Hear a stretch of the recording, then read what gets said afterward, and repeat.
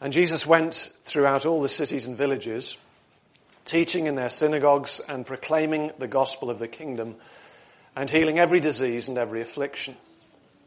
When he saw the crowds, he had compassion for them because they were harassed and helpless, like sheep without a shepherd. Then he said to his disciples, "The harvest is plentiful, but the laborers are few. Therefore pray earnestly to the Lord of the harvest to send out laborers into his harvest." What is our vision as a church? If the Barge is your church, hopefully you know the Barge vision, the Barge mission statement off by heart, and could say it with me now. I won't pick on anyone, but our mission statement is there inside your sheets. Or if you've got these little cards in your service sheet, it's got a picture of the vision statement on one side, and it's got the sentence on the back. So our mission statement, why don't we say this all together? That Docklanders are delivered from death in the domain of darkness for life and growth in the kingdom of Christ. Do learn it by heart. Stick this on your fridge. That's our business.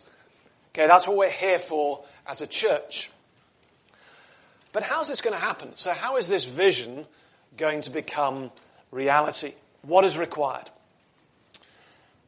Is the key thing that we now have some sort of detailed strategy document or business plan? That could be quite useful. Or is the key thing we need now a bigger venue?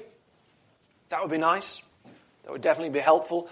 But what we need above all else, we find in this passage I just read. So Matthew 9:35 to 38. Because here Jesus shows us, here Jesus tells us what we need. And so as we begin a new term and indeed a new year in our church life together, we tend to run September to August.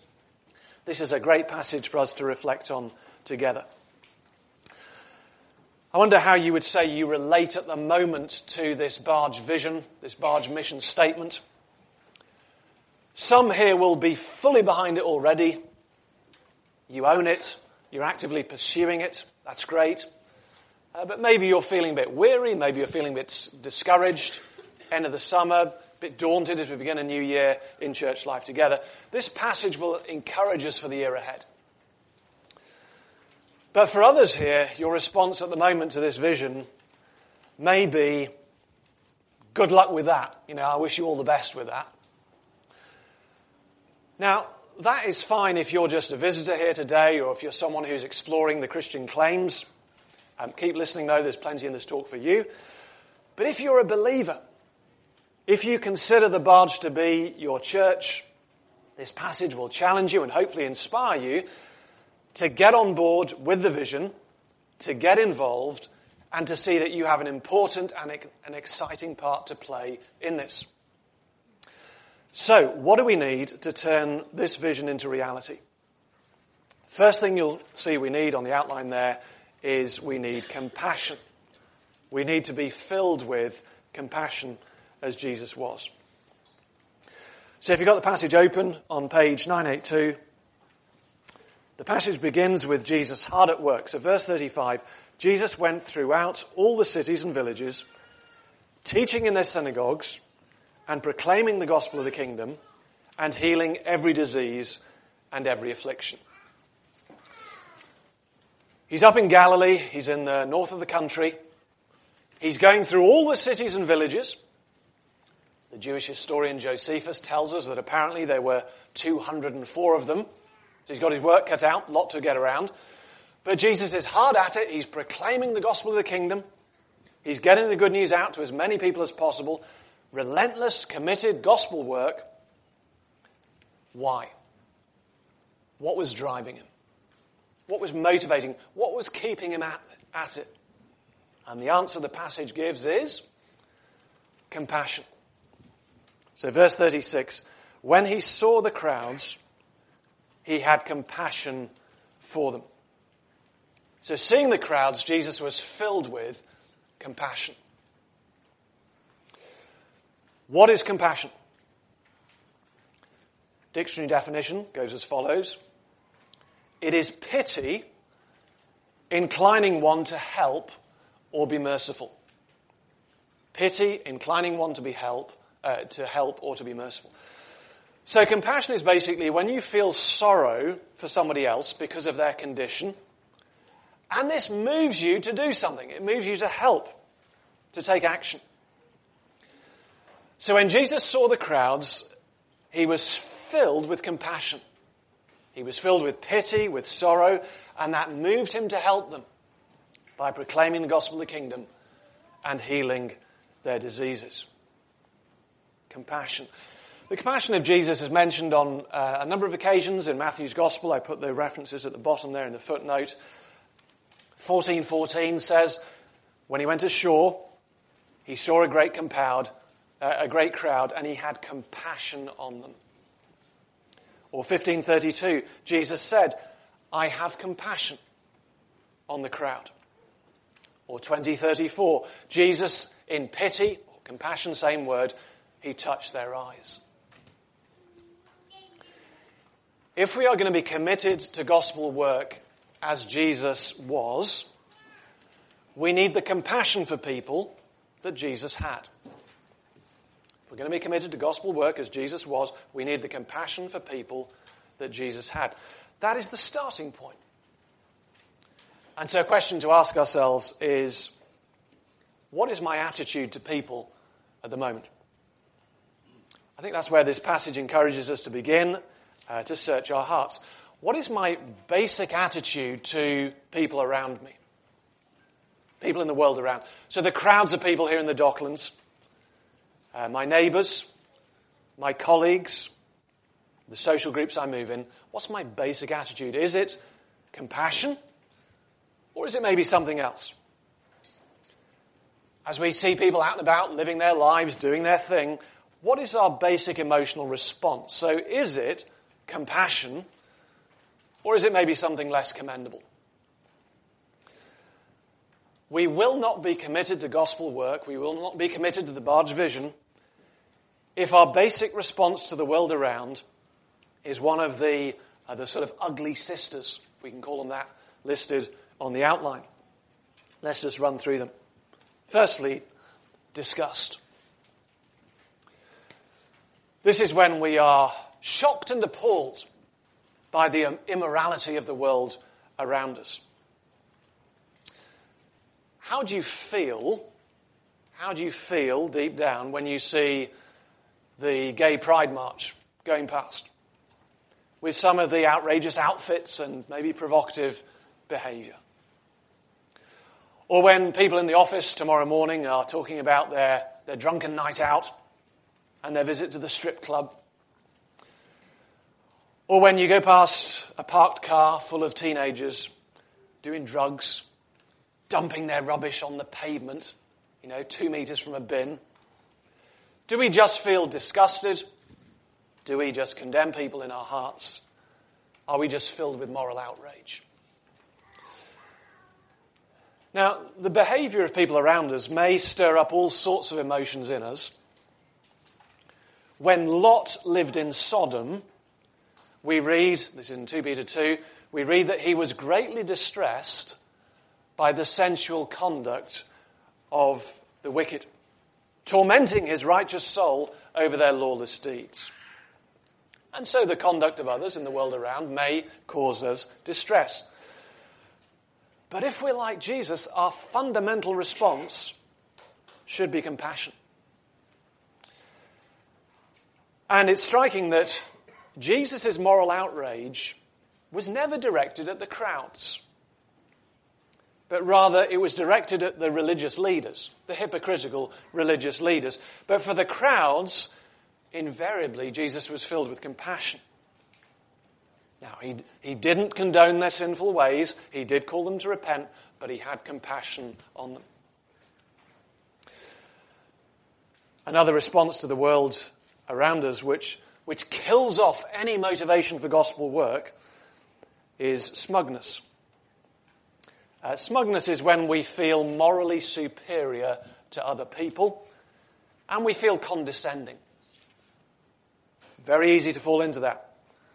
To look down our noses at those who fill their lives with retail therapy and consumerism, or people who live for work and career and money, people whose identity is tied to the car they drive or the job they do, people for whom sport seems a matter of life and death, people who are investing their lives in things of no eternal significance.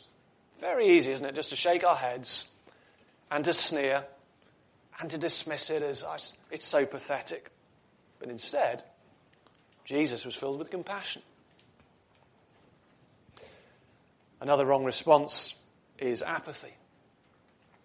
And apathy is when we're just not interested, we can't be bothered. That sometimes we can be so absorbed in our own lives that we just don't care.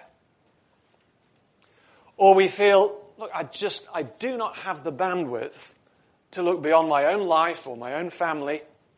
I've got enough on my plate just keeping my own head above water. Perhaps sometime in the future, when life is less busy, then I can give some thought to the world around me. But for now, I just need to focus on me, on myself.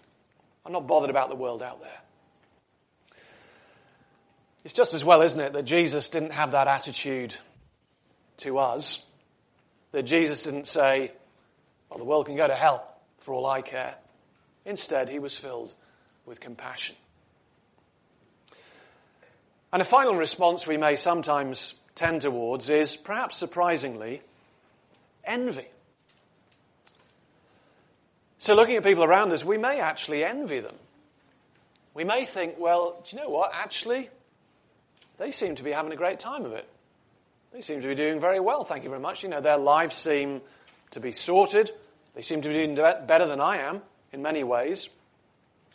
The psalmist could identify with that response. So Psalm 73 verse 3, the psalmist writes, I was envious of the arrogant when I saw the prosperity of the wicked. But Jesus wasn't envious of the crowds. He was filled with compassion for them. So 4 wrong responses to people around us. Disgust, smugness, apathy, envy. I wonder if you can relate to any of those. I didn't find this list by reading some book, but from looking in my own heart. That I see these responses in myself. These responses are instinctive, aren't they, to our sinful nature? But when we recognize these responses in ourselves, we need to repent, and we need to ask God for his forgiveness, and we need to ask God to fill us again with his Holy Spirit and with the compassion of Jesus, the compassion of Christ. So then increasingly, his response would be our response to the world around us. Because this kind of compassion is the fuel on which gospel work runs. This kind of compassion is what moves us to be committed to a gospel vision, as Jesus was. So we need compassion, but where do we get it? Where do we find it? Well, why did Jesus feel such compassion for the crowds around him? And the answer in the passage is, it was because he saw their need. That's our second point. We are to be filled with compassion because we are surrounded by need. So have a look at verse 36. When he saw the crowds, he had compassion for them because they were harassed and helpless, like sheep without a shepherd. So the compassion Jesus felt was aroused by the need which Jesus saw. We read here that the people were harassed. And the word there means troubled, bothered, could mean bullied, can mean oppressed. And it says they were helpless. This means they were unable to help themselves. They were powerless to change. Now, some of the people in the crowds had very obvious needs, didn't they? So verse 35 says that Jesus was healing every disease and every affliction. Because of his power to heal, Jesus was a magnet for the sick.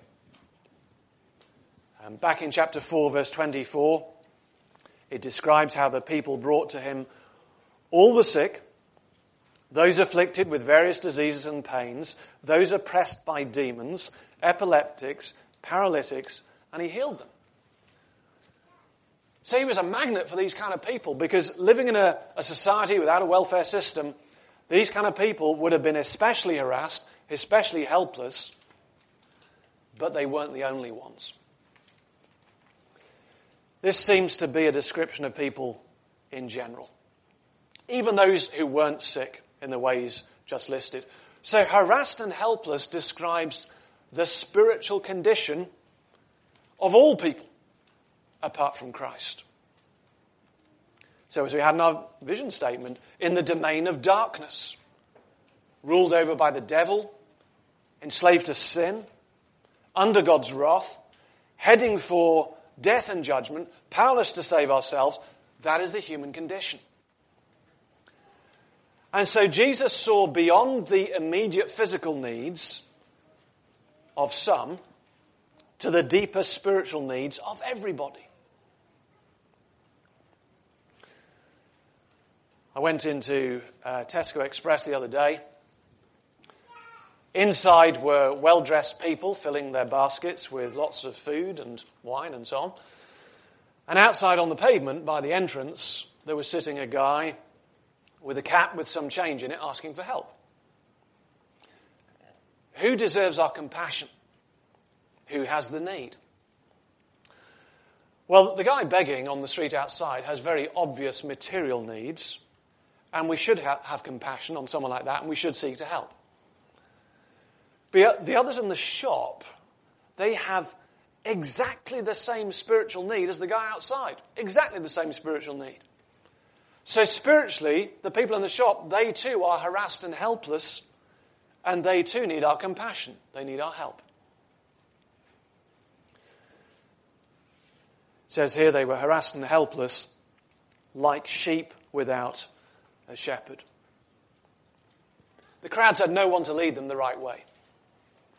They just had bad leaders who led them astray. And so they were wandering off like lost sheep, exposed, helpless in the face of the attacks of enemy wolves and wild dogs. And so today. Apart from Christ, all of us are like sheep without a shepherd, lost sheep. We don't know where we're going in life. We don't have any ultimate direction. Clueless about the true purpose of life, the true meaning of life, and at the mercy of the devil and spiritual forces of evil. When Jesus saw the crowds, this is what he saw. He saw people who were harassed and helpless and like sheep without a shepherd. And this is what moved him to compassion. Because he saw people's true state. He saw their real condition. Now, you may be someone who could identify with this yourself, that you recognize yourself this morning, that this is your condition. It's a description of you, that although maybe you appear sorted to other people, you know that spiritually you are harassed and helpless. And you're like a sheep without a shepherd. Well, if so, be encouraged that if you come to Jesus, you won't be met with judgment, you won't be met with condemnation, but with compassion. He won't turn you away, he will welcome you. And if we're those who have already come to Jesus and we have received his mercy, we need to see other people as Jesus saw them. We need to see them through his eyes. We need, if you like, to put our Jesus specs on. And then we should start to feel something of the compassion that Jesus felt, and we will act as Jesus did. We'll be committed to proclaiming the gospel of the kingdom and reaching out to help people. If my default attitude to others at the moment is one of disgust at their immoral living, I need God to open my eyes to people's spiritual condition. Why do people get drunk and take drugs? Why are they sexually immoral? Because they're spiritually harassed and helpless, like sheep without a shepherd. So by nature, we are slaves to sin. Now, that doesn't excuse how people behave, but it helps us understand a bit, doesn't it, why people behave the way they do. And apart from Christ, we would be no different. Jesus didn't come to judge people. He didn't come to condemn people. He came to save them. If my default attitude to others at the moment is one of smugness, I need God to open my eyes to people's spiritual condition. Yes, people are investing their lives in things of no ultimate significance. And yes, people are making idols of money and work and family. And yes, the philosophies and the spiritual solutions that they've turned to are ridiculous. But why are people doing that? Because they're harassed and they're helpless, like sheep without a shepherd. They don't know any better. They're without God and without hope in the world. What do we expect them to do? Just lie down and give up? I mean, some people do, but most people will try to fill the spiritual void with something else. And if my default attitude to others at the moment is one of apathy or envy, I need God to open my eyes to people's spiritual condition. That apart from Christ, people are without God and without hope in the world. They're enslaved to sin. They're under God's wrath. They're heading for God's judgment, unprepared. However sorted people may appear, however good their life may look, the reality is that spiritually, we are by nature harassed and helpless, like sheep without a shepherd. Next time we see a crowd of people in the wharf, in the pub, at work, on the tube, next time we're out with a group of friends, next time we see a load of neighbours, what do we actually see? We need to look beneath the surface. We need to see with spiritual eyes people as Jesus saw them. We need to put our Jesus specs on. The theologian Don Carson gives an example from his early days in church work. He says it was slow work, it was discouraging work. And Ken, the church pastor who was supervising him, so I think Don Carson was a sort of associate pastor at the time, like Callum. So Ken, the senior pastor who was supervising him, he suggested one evening, look, why don't we go for a swim in a lake some 40 miles away?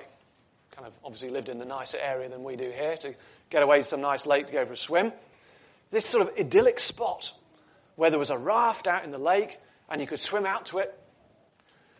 And so they get to this place, but when they arrived, to Carson's horror, he found that the beach was covered with hundreds of teenagers having a noisy party. And they were celebrating high school graduation. And so he turned to his pastor to vent his frustration. But then he said he stopped as he saw this Pastor Ken staring at this scene with a faraway look in his eyes. And the Pastor Ken said rather softly, high school kids, what a mission field. And Carson writes, in one sense, he had seen and heard exactly what I did. And in another sense, we had not seen and heard the same things at all. He says the difference was not in the objective reality, but in his compassion. And I had much to learn. Pastor Ken saw what Jesus saw, and that is a mission field, a gospel opportunity, a potential spiritual harvest. But that requires workers who will take the gospel out, which brings us to our last point, sent out as workers. Jesus' compassion expressed itself in action. So verse 35, proclaiming the gospel of the kingdom and healing every disease and every affliction. The gospel is the solution to people's need. And so compassion sends us out as gospel workers. And there's a desperate need for more gospel workers. So verse 37, then Jesus said to his disciples, the harvest is plentiful, but the laborers are few. The harvest is plentiful, but the laborers, the workers, are few. So first he says, the harvest is plentiful. When Jesus sees the crowds of people, he sees fields that are ripe for harvest. What does he mean by that? Well, he means that lots of people would accept the gospel if they heard it. Elsewhere, Jesus talks about sowing the seed of the gospel, but here he's talking about harvesting, so reaping the fruit. So this is picturing people not just hearing the gospel, but people being saved, people receiving eternal life, people becoming disciples. Jesus uses the same metaphor in John 4:35. So, do you remember that instant where Jesus talks with the Samaritan woman? And then the crowd starts streaming out from the town towards him. And as they approached, Jesus says to his disciples, he says, "Look, I tell you, lift up your eyes and see that the fields are white for harvest. Already the one who reaps is receiving wages and gathering fruit for eternal life." Now, isn't that encouraging? Isn't that a hugely encouraging perspective? I take it that what Jesus said about the crowds back then, he would say about the crowds today. Here in London, here in this Docklands area, here in Canary Wharf, I take it Jesus would say, the harvest is plentiful. Our assumption tends to be the opposite, doesn't it? So our assumption tends to be, no one's going to be interested. Or, very, very few people would be interested. But Jesus says, no, the harvest is plentiful. People are harassed and helpless. They're like sheep without a shepherd. The gospel is the solution to their need, and the potential spiritual harvest is huge. So what's the problem? Well, the problem is there in verse 37. The harvest is plentiful, but what's the problem? The labourers are few. Notice the contrast. That's where the blockage is. What is needed is more workers to go out and bring the harvest in. What is needed is more labourers in the harvest field. So Jesus was going around non-stop around these cities and villages of Galilee. He was proclaiming the good news of the kingdom. There were crowds of people, such a potential harvest, but there were not enough workers. It was too much, even for Jesus, too much for Jesus to reap. More workers were needed. And so straight after this, what happens in chapter 10? Just have a look at it if you've got the Bible open. Jesus sends out the 12 apostles. So 10:5, these 12 Jesus sent out. So overnight, the harvest workforce jumps from 1 to how many? To 13. And in the account in Luke 10, where Jesus makes the same comment about the harvest being plentiful, workers few, Jesus sends out 72 disciples. What was needed back then is what is needed today. More workers. More workers sent out into the harvest field, more gospel workers, so people committed to the vision of getting the gospel out and making disciples. Now, is that you? Are you a gospel worker? Is that how you see yourself? So if I said, I want you all to stand up now, everyone in this room and in the barge, I want you to stand up. If you consider yourself a gospel worker, stand up now. Would you get up? Are you a worker in the spiritual harvest field? What is a gospel worker? Well, it's just someone who's committed to the vision of getting the gospel out and making disciples. Someone playing their part in making that happen. Now, what that part is going to vary. So some do gospel work as their job on church staff teams or working for missionary organizations, but the majority of Christians don't. So what does being a harvest worker, a gospel worker, look like for them? Well, it looks like getting on board with the church vision. So using our gifts to serve that vision in all sorts of ways. Giving money, inviting people, praying. It looks like sharing the gospel as we have opportunities. It looks like encouraging other believers. It looks like seeing the potential harvest in our workplaces, in our neighborhoods, in our friendship groups, in our social activities.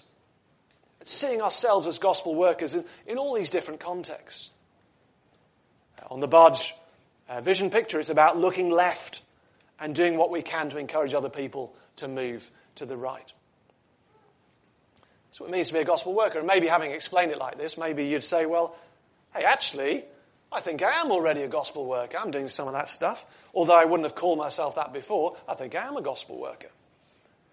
But then again, you may be someone who recognizes that isn't me yet. But God wants all of us, if we're believers, He wants all of us to be gospel workers. Because to come to Christ is to be sent out into the harvest field as labourers. We saw this, didn't we, in our first reading in Matthew 20. That parable Jesus taught about the master of the house. And he goes out and he hires labourers for his vineyard. And then later in the day, he finds some people standing around in the marketplace doing nothing. And he says to them, why do you stand here idle all day? You go out into the vineyard too. To come to Jesus is to be hired as a labourer in the gospel vineyard. You may be someone who believes in Jesus, but maybe like the guys in the parable, maybe you're standing idle in the marketplace, spiritually speaking. You know, maybe you're super busy in life generally and in working life and all the rest of it, but spiritually speaking, you're idle. You're doing nothing in the vineyard. You're inactive in gospel work. Well, Jesus wants to send you into His vineyard to work. And once we get a vision for this, once we get a vision for gospel work, there's no retirement in Christian service. There's no unemployment. There's always gospel work to be doing. And it's a wonderful thing to do as well. So investing our lives in this work which has eternal consequences. Now, there is more to life than gospel work. There's more to life than that. So, as believers, we're not just gospel workers. We are first and foremost worshippers. Worshippers of God.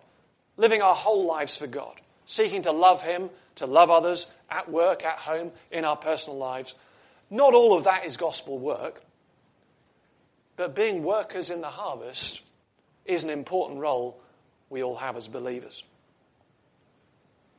And so, in every context in our lives, we should think of ourselves as gospel workers. In every context. So, we're more than that, but we're not less than that. So, as we close, what is the next step?